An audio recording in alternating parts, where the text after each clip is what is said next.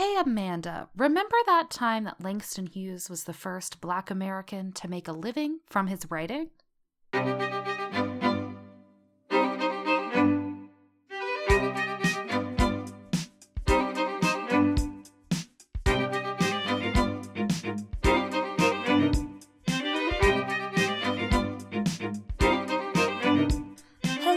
Welcome to Remember That Time, an historical podcast. I'm your host, Amanda Webb. And I'm your host, Anna Webb, and this is a podcast where two sisters totally geek out about all their favorite moments in history.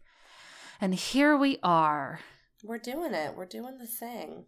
I have a question for you. Yes? So when we're recording, we do like our little intro, right? Uh-huh. And do you... After one of us gives the first intro, in between that time, do you in your head like kind of sing a sped up version of the theme song before you start talking? No, I don't. Do you? Do it every time. That's incredible. No, I fully don't, because I'm sitting here going, what do I say next? What do I say next? What do I say next? My brain goes... Welcome to, like, I do it like a sped up version of it in my head. I think that's maybe because when you hear the finished one, you just hear it with that. I hear like 12 versions, you know what I mean? That's like I true. hear it you edit individually it, before I put the music in, and then when I put the music in, I'm listening to it differently than you are. So I separate it completely. That's a good point. I just really was funny. doing it in my head. I was like, I wonder if Amanda does that. I love that you do that. That's so funny. I'm a weird person. Anyway, here we are.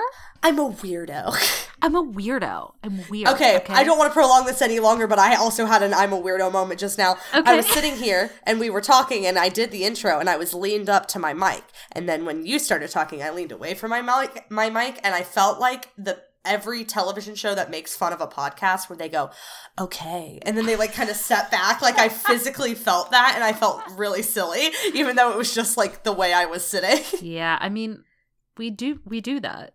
It's a real thing podcast too. There's a reason it's like a thing people make fun of. Because you do it when you're podcasting. I just physically felt the moment happen, and I felt silly doing it. Well, here we are. It's another Black History Month episode. Which I'm sure you gathered from the intro, from the last 30 seconds of us talking. Yeah, we've said so much about it.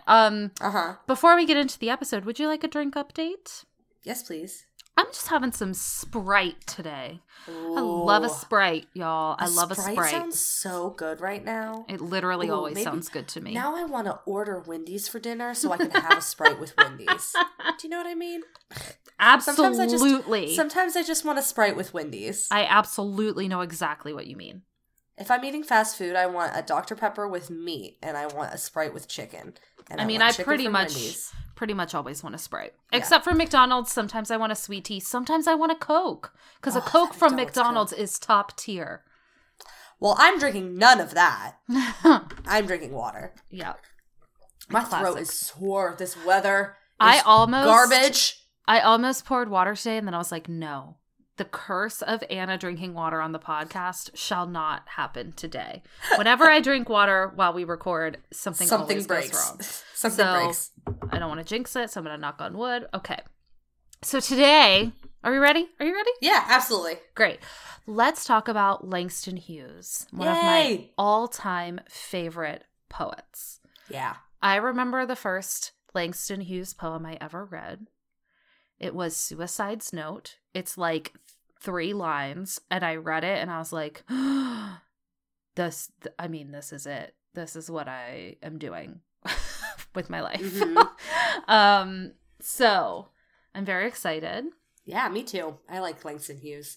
I don't know a ton about him, but I have liked everything I have ever read of his work. Yeah. So. Alrighty, ready? Yeah. Let's do it. Okay. Oh, sorry, I gotta readjust in my seat. Okay. You can cut that out if you want. Whatever. All right. James Mercer Langston Hughes is born on February 1st, 1901. We'll come back to that. In Joplin, Missouri. We'll come back to it in just a second. Okay. First, I'm going to give a little bit of background on his family. So, both of his paternal great-grandmothers, so his great-grandmothers on his dad's side, were enslaved Africans. And both of his paternal great-grandfathers were white slave owners. So, wow. We all know what that means, right? Yeah. Well, and just Kentucky. like, that's a lot for a person's life to, like, just the history is a lot. Yeah, absolutely. You know what I mean? We're not done, though. I know. No, I know. So that's on his father's side. On his mother's side, his grandmother, Mary Patterson, was of African American, French, English, and Native American descent. Wow. She was one of the first women to attend Oberlin College.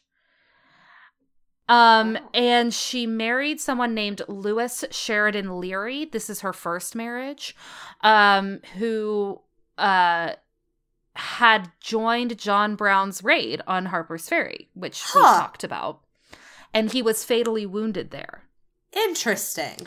So, I mean, he's not, I guess, technically related to Langston Hughes, but I just found that an interesting tidbit. That is very interesting. In his family history.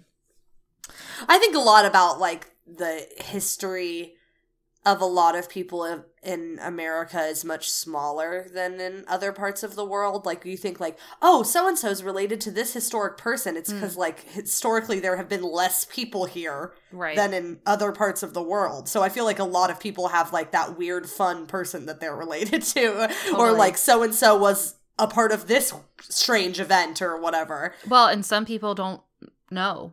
At all, yeah. Like, yeah, this is a lot to know. Yes. About a Black American's lineage. Absolutely. This is a lot to know, you know? Yeah. So, continuing talking about that, in 1869, Mary Patterson, who, remember, is Langston Hughes' maternal grandmother, she marries again into the Langston family. And they are, like, an elite, politically active family. Oh, okay. And so her second husband is Charles Henry Langston. He is also African American. And so his now grandfather and his grandfather's brother both worked for the abolitionist cause and helped lead the Ohio Anti-Slavery Society in 1858. Ah, okay. So some more, like, activist history here. So after Charles and Mary get married, they move to Kansas and they have a daughter, Caroline. Caroline becomes a school teacher and marries James Nathaniel Hughes. Caroline and James are Langston Hughes' parents. Got it. Langston and this Hughes. This is a lot. This is a lot to know. Yes. So those are actually, like, his last names, but that's what he goes by, right? So it's like his mother's and his father's last names, right? Langston Hughes. We are going to call him Langston throughout just because, like, nobody ever uses his name James. Right. And I don't want to get super confused. So he's the second child in the family.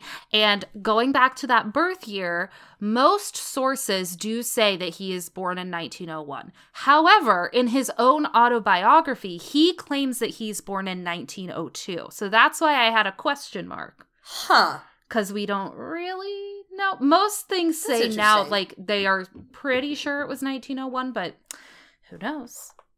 He says differently. That's so interesting. It's a lot of people. This is not quite the case once we reach the 1900s, but before then, people just didn't really care that much. Like what year people were born, they were just like, you are a kid. Now you are young adult age. Now you are adult age. Like, unless they stood to inherit something, because they couldn't like inherit until a certain age. For instance, royalty. Yes. Like, then they would have known.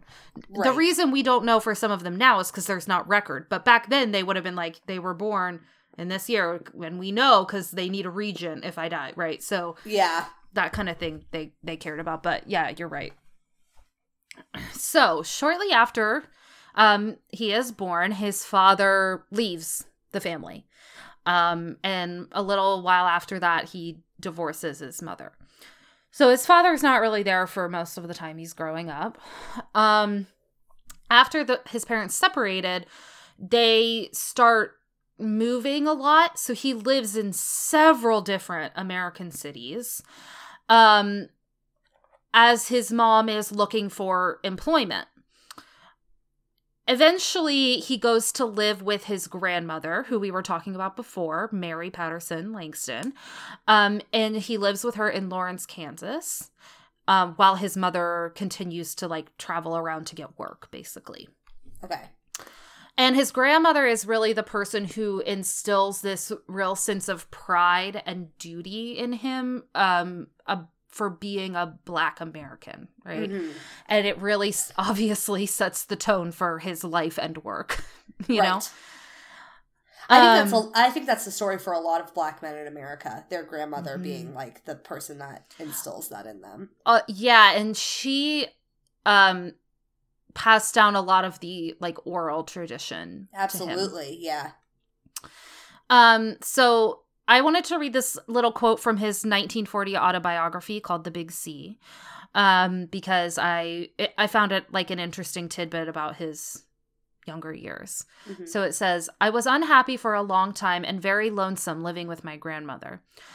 Then it was that books began to happen to me, and I began to believe in nothing but books and the wonderful world in books, where if people suffered, they suffered in beautiful language, not in monosyllables, as we did in Kansas." Oh, I love that. He's a good writer. Yeah, he is a good writer. He's a good writer. So his grandmother passes away, and when that happens, he goes to live with some family friends for a couple of years. But then eventually he reunites with his mother, who has, by this point, remarried. And the family relocates to Cleveland. So this is where he goes to high school. He attends Central High School in Cleveland. He writes for the school newspaper. He edits the yearbook. And this is when he starts kind of writing his own short stories and poetry and plays. And he starts to really get a feel for something that he popularizes later, which is jazz poetry. So he's really well known for using the rhythm of jazz music to inform his poetry, and he becomes really famous for this. I feel like his work often gets associated with the Harlem Renaissance, which I'm sure we'll talk about Well, he's more. part of it, yeah. Exactly. I'm not going to go too deep into, like, the movement, but he certainly was present for it. And jazz is a huge part of that movement, so I think logically it makes sense that would be connected. So one of his earliest works, and a lot of people consider it to be like his first real work, is a poem that he wrote the summer after his graduation from high school, and it's called "The Negro Speaks of Rivers." And I would like to read it. Excellent. Because I love it. I am not as good at reading poetry as, say, Rachel McElroy, but I'm going to try. This is our own little poetry corner. The whole episode corner. is our poetry corner, but this specifically. Okay. Do you want me to do the intro that Griffin does? Some people might not know what we're talking about. Yeah, that's fine. Just a little bass intro for our poetry. Yeah, okay. I've known rivers. I've known rivers ancient as the world and older than the flow of human blood in the human veins. My soul has grown deep like the rivers. I bathed in the Euphrates when dawns were young. I built my hut near the Congo, and it lulled me to sleep. I looked upon the Nile and raised the pyramids above it. I heard the singing of the Mississippi when Abe Lincoln went down to New Orleans, and I've seen its muddy bosom turn all golden in the sunset. I've known rivers, ancient, dusky rivers. My soul has grown deep like the rivers. Oh, lovely. Yeah, I wanted to include that because we're kind of going to reference back to it later, and also because I love it. It's beautiful. I love that poem. Mm-hmm. So that's one of his earlier pieces. Okay, so Langston Hughes does not have a good relationship with his father, as you might imagine, because he was not around. Present, yeah. And his father, after he left the family, actually spent a lot of time traveling abroad. So when Langston, in about 1919, Langston goes to live with his father for a brief amount of time in Mexico. And then after he graduates from high school in 1920, he goes back to stay with him in Mexico again. Because he wants to convince his father to finance his college. Okay. Langston Hughes wants to attend Columbia University. His father does not want him to do that. He wants him to study abroad, and he wants him to study engineering because he'll make money doing that. He does not want Langston Hughes to become a writer.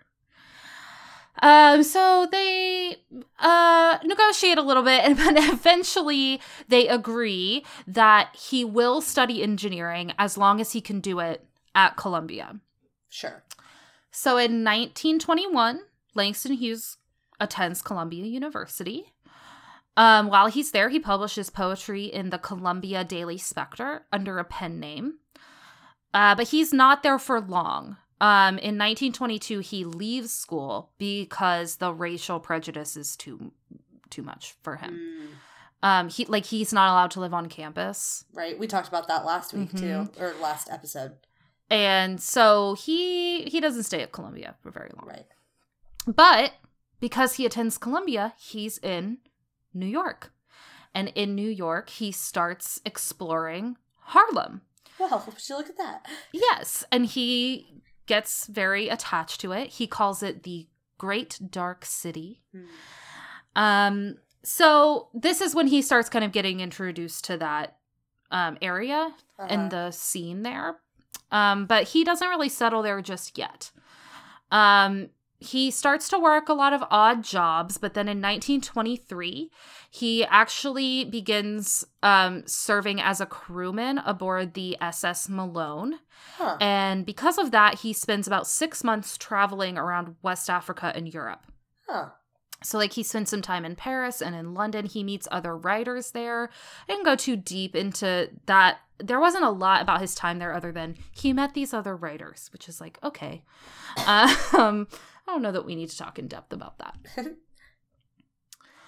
So he returns to the U.S. in November of 1924, and he goes to live with his mother in Washington, D.C. for a little while. Again, he takes on some odd jobs before he eventually becomes a personal assistant to the historian Carter G. Woodson at the Association for the Study of African American Life and History.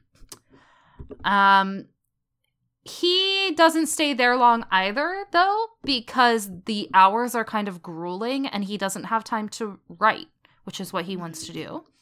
So he quits. And then he starts working as a busboy at the Wardman Park Hotel. So this is important because up to this point, some of his work has been published in magazines, and he's kind of trying to get them into a collection for a book of poetry. And while he's working at this hotel, he meets the poet Vachel Lindsay. Vachel, I never know how to say it. And he shows him some of his poems. And then Lindsay basically puts out this notice in newspapers and stuff that says, I have discovered this Black poet. And he's amazing. And then he starts to get some attention, right? So it's pretty important for his career. Right. So in 1926, Langston Hughes decides he's going to go back to school. And he enrolls in Lincoln University, which is an HBCU, which if you're not in America and you don't know, that stands for Historically Black Colleges and Universities. And it's in Chester County, Pennsylvania. He joins the Omega Psi Phi fraternity. Yeah. I can't read. And then in that same year, he receives the Briner Binner undergraduate Winterbinner. undergraduate poetry award. And he publishes a manifesto called The Negro Artist and the Racial Mountain. And it's published in The Nation. And you can look it up and you can read it as it was originally published. That sounds like the kind of book we would find in Ghost Palace. Yes, it totally does. Just I'm the actually title. kind of shocked it hasn't been printed there. Yeah. He calls for a confident, uniquely Black literature. So this is really what he wants to push for, is like this sort of the Black identity, Black American identity, to be more represented in American literature, basically. In 1929, he earns a BA from Lincoln University, and then he goes back to New York. So this is really more the time that he's going to be spending throughout in Harlem. He is going to travel a little bit, which we'll talk about, but he's settled back in New York at this point. He does travel to the Soviet Union, which we're going to talk about here in a little bit. Wild. And he also travels to like parts of the Caribbean. He helps launch a magazine called Fire. And I say it like that because it does have 2 exclamation points. That was a good read of it, I think. Fire! Thank you. In 1930, his first novel, called Not Without Laughter, wins the Harmon Gold Medal for literature. Wow, his first novel. Yeah. And then throughout the 30s, he really leans more into the poetry, and he starts writing more toward racial justice and political radicalism. Sorry, I know that but Rachel Justice made me just think justice for the Rachel haircut from Friends. I don't know why, but when I heard it, that is what came to my brain. Okay, sure. For no good reason. Okay. The Rachel. The Rachel. He travels to the American South in 1931. And this is when the Scottsboro case is happening, which I'm not going to go into a bunch of detail on because it could be its own thing. Yes. And also it's it could be very triggering. So I don't really want to talk too much in detail, but if you want to know more about it, just look up that case and you'll... Yeah, if you don't already know about it, okay, you've missed a pretty big chunk of history. But so he in 1931 he starts working with an illustrator, Prentice Taylor, and they create the Golden Stair Press, which is, I can't say S's today apparently, which issues broadsides and books which feature Taylor's artwork and Langston's writing. And in 1932 they issue the Scottsboro Limited, which is based on the trial of the Scottsboro Boys. Right. So that's the work that he does while he's there. He travels to, like I said, the Soviet Union. He travels to Haiti, Japan, and he serves as a newspaper correspondent in 1937 during the Spanish Civil War. Interesting. He publishes a collection of short stories called The Ways of White Folks in 1934. That is a great title. I know. For a collection of short stories. Oh, also, I'm skipping through the 30s here a little bit. Sorry. Like, some of it I got from Britannica, some of it from, I think, the Poetry Foundation. So I'm just, like, kind of skipping around some of the works that he did through the 30s. This is the working years. Yeah.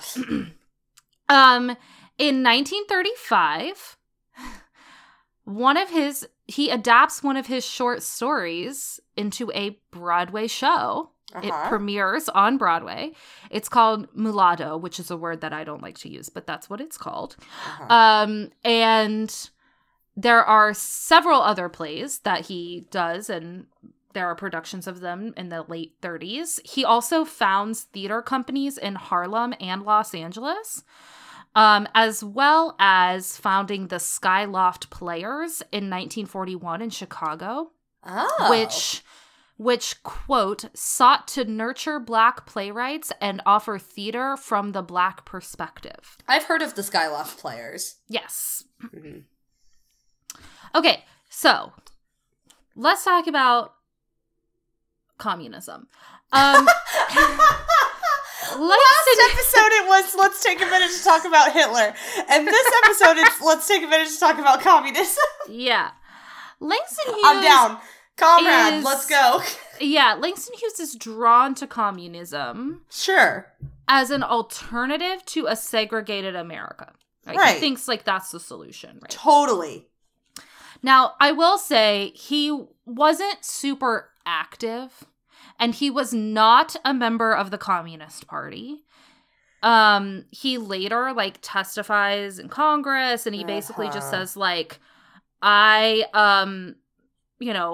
read about it and that I had an interest in it, but would I say I was active in it? No, I would not.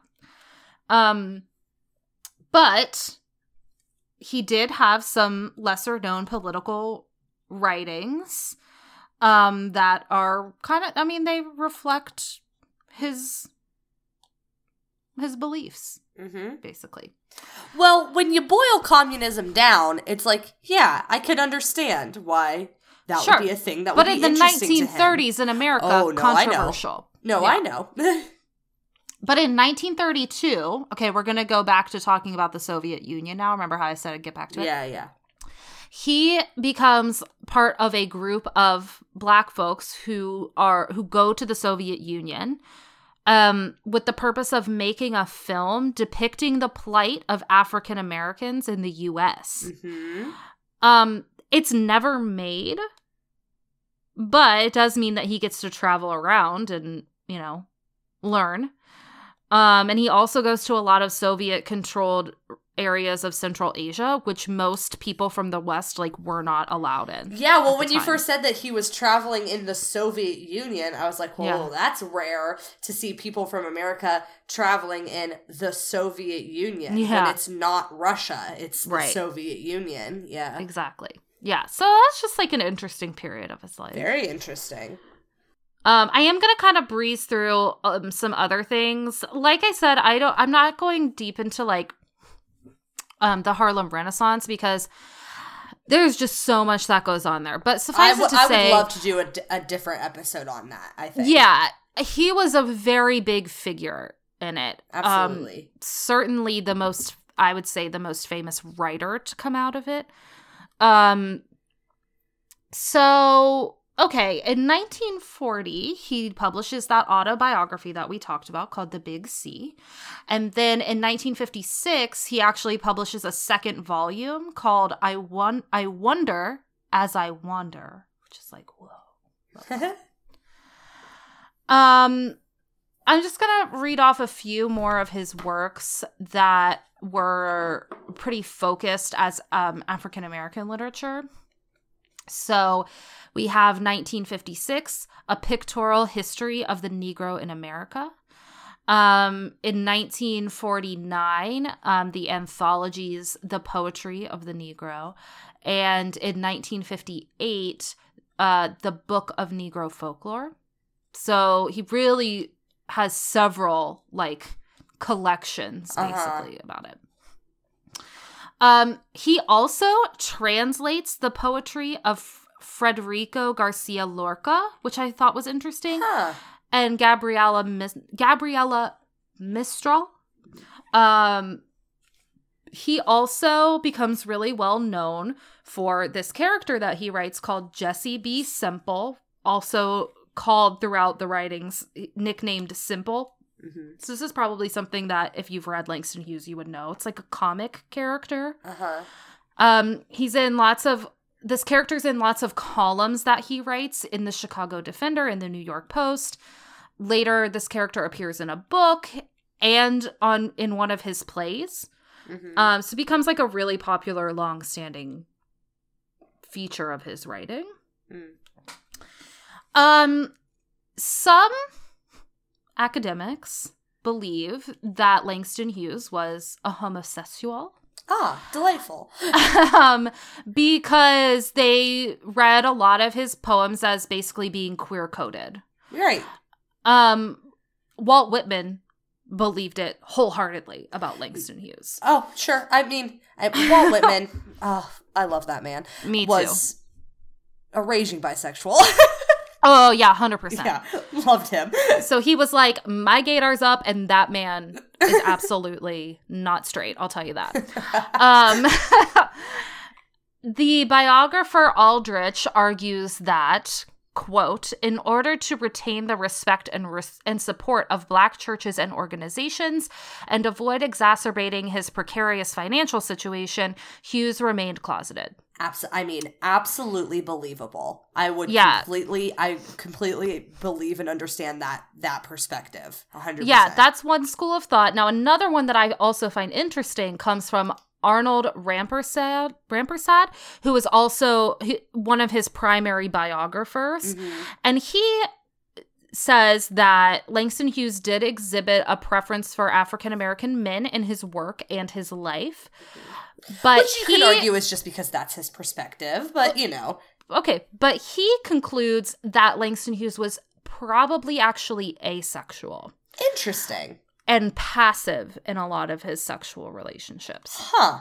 So that's another school of thought. Mm-hmm. You know, we don't know. We don't know him. He never said, so we can't say. But I can definitely say, like, you can see in his writing that he's probably not straight, mm-hmm. is what I would say. Mm-hmm. Although, you know, who knows? Well, who's to say? I will say, for Black men, the experience of homosexuality and the struggles to coming to terms with that is wildly mm-hmm. different than it is for white men. Sure. He probably felt a little more freedom to write in that way based on the fact that he was part of that Harlem Renaissance. Absolutely. Where things were just being much more expressive. And, yeah. I think the movie Moonlight mm-hmm. shows the difference really well mm-hmm. of the Black experience of that versus a lot of white men's experience of that. Not to say that it's not still difficult for all people in many different ways, but the experience is different. Yeah. And you have to think on top of that, like the first biographer we were talking about there said, like, he was a very influential figure in the Black community. Absolutely. And the Black community is really tied together, at least at this time, by their very influential churches. Absolutely. And so I do think that there is probably a good amount of truth in that particular theory. Yeah, I mean, it has a huge effect on his choices of how he would live his life. Absolutely. Exactly. So, you know, there's obviously more to his life and his travels. He becomes a lecturer for a while. You know, but most of the rest of his life is just spent writing. Publishing his writings. So that's about as deep as I'm gonna go into it in this episode, because I didn't want to just sit here and like list every single thing he wrote, because that would be not very exciting to listen to. Right. So we're gonna skip ahead now, and on May 22nd, 1967, Langston Hughes dies at the, this is a hard word to say, Stuyvesant? Sure. Polyclinic in New York City at the age of 66. It was from complications after an abdominal surgery he had because he had prostate cancer. Oh, okay. Okay, I love this. His ashes are interred beneath a floor medallion in the middle of the foyer in the Schomburg Center for Research in Black Culture in Harlem. So it's at the entrance of this auditorium that is named for him. The design is an African cosmogram entitled Rivers. And the title is taken from that poem that I read earlier. And the center of it has the line, "My soul has grown deep like the rivers." Oh, that is beautiful. Yeah, it's pretty too. I mean, you can find a picture of it. He, like I said, wrote poetry up until his death, to the point where one of his works was posthumously published in 1967 called The Panther and the Lash. And this was really engaging with the Black Power movement, and specifically the Black Panther Party, which had been founded the year before he passed, and the year before this was published. I will say that he was one of those people who was kind of not sure about the Black Panther Party, but he also didn't really have that much time to like fully engage with it. But like I said at the top, this is my last little point here. He was the first Black American to earn his living solely from his writing, and his public lectures that came along with the writing. That's amazing. So that's the story that I have to tell. Now, we are going to drop in a couple of audios here that we can then talk about. The first one is his poem called I Too. Also, I believe the full title is I Too Sing America. But it's usually shortened to I Too. And the recording I have here is of him reciting it, reading it. So we can hear his voice with his words. Yep. So we're going to listen to that. I too sing America. I am the darker brother. They send me to eat in the kitchen when company comes, but I laugh and eat well and grow strong. Tomorrow I'll be at the table when company comes. Nobody'll dare say to me, eat in the kitchen then. Besides, they'll see how beautiful we are and be ashamed. I, too, am America. I love that one. I've heard that one Me before. too. I love that poem. Me too. And I love hearing his voice read it. So that's one of his more famous ones. And I just wanted to have a clip of, of him reading. Yeah. Now, beautiful. The other one I found here, it's so great. So this is Martin Luther King Jr. reciting, not reading, reciting one of his works called Mother to Son, which is also another one of his famous works. He's not reciting the whole thing, but he's reciting part of it, in one of his speeches. So we'll drop that here. Let nobody stop us. I close by quoting once more the man that the young lady quoted, that magnificent black bard who has now passed on, Langston Hughes. One day he wrote a poem entitled Mother to Son. The mother didn't always have her grammar right, but she uttered words of great symbolic profundity. Well, son, I'll tell you, life for me ain't been no crystal stad. It's had tacks in it. Boards torn up, places with no carpet on the floor, bare. But all the time, I's been a-climbing on and reaching landings and turning corners and sometimes going in the dark where there ain't been no light. So, boy, don't you stop now. Don't you sit down on the steps 'cause you find this kind of hard, but I still going, boy. I still climbing. And life for me ain't been no crystal stair. Well, life for none of us has been a crystal stair, but we must keep moving. We must keep going. If you can't fly, run. If you can't run, walk. If you can't walk, crawl, but by all means, keep moving. So I love that poem. I recommend going to read the whole thing. That last part is the one that I know well, because I've heard that last portion of the if you can't walk, yeah. Yeah. I love, just as a person who studied and writes poetry, I'm obsessed with the imagery in that one of the stairs with the tacks and no carpet. Plus the language that he uses, that sort of, I guess we would now consider it AAVE, probably. It's so beautiful, and so beautiful just coming out of Martin Luther King Jr.'s mouth, obviously. Well, he just slips into it, and you hardly notice when he's transitioning from what he's saying to the poem itself. It's beautiful. I'm obsessed with great speakers just reciting poems. I love that. Yeah. Yeah, so that's what we have on Langston Hughes' life. I certainly recommend reading a lot of his works. Like I said, he's one of my favorite poets. I read him in high school, and it was just like, I was so sold on poetry after that. My first memory of Langston Hughes' work also comes from high school, and it's not his work, but it was, I read A Raisin in the Sun, which is titled for one of his poems.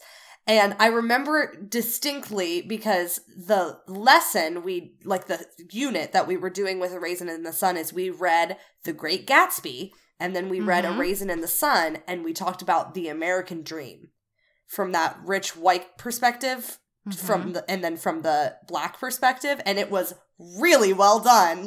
That's how you can tell an English lesson sticks with you, as I still think about how well constructed that unit was that teacher put together. But I associate that with him.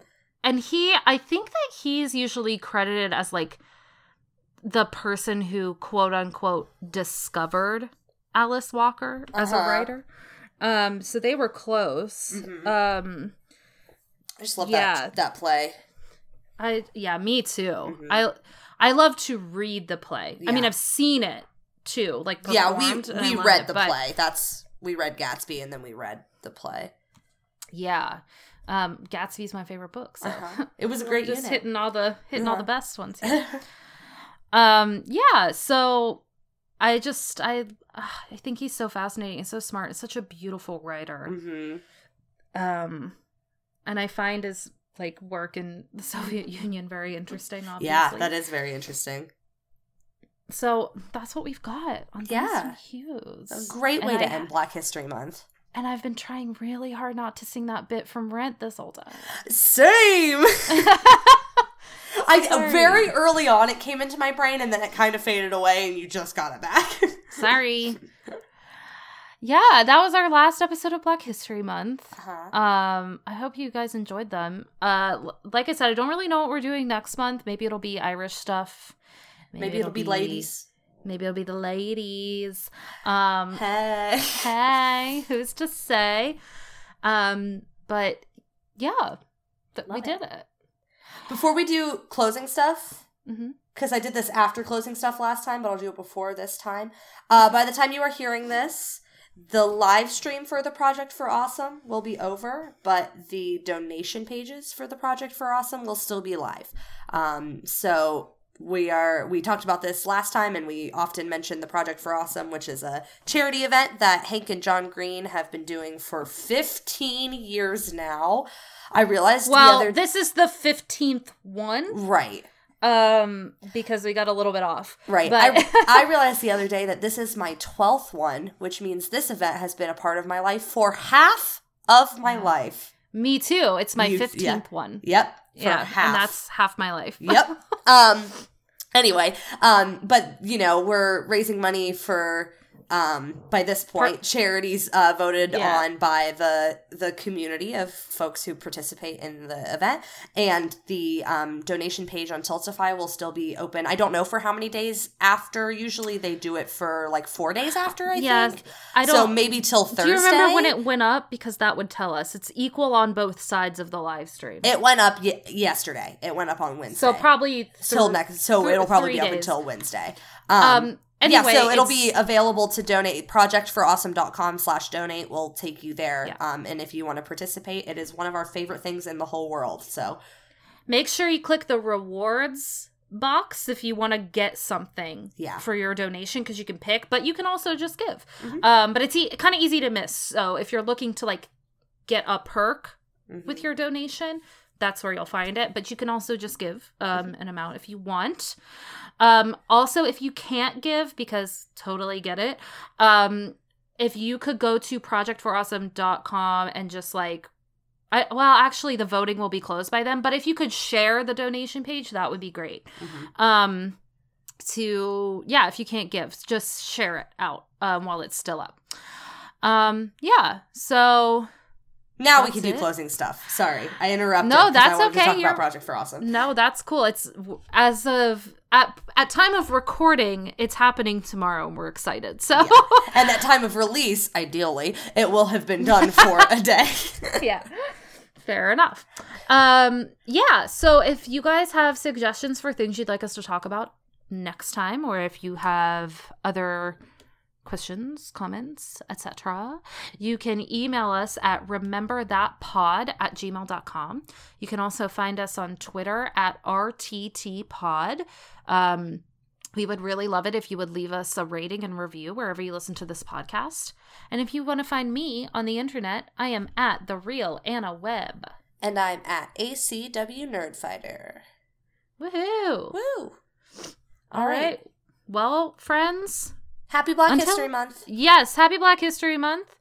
And until next time, remember that time.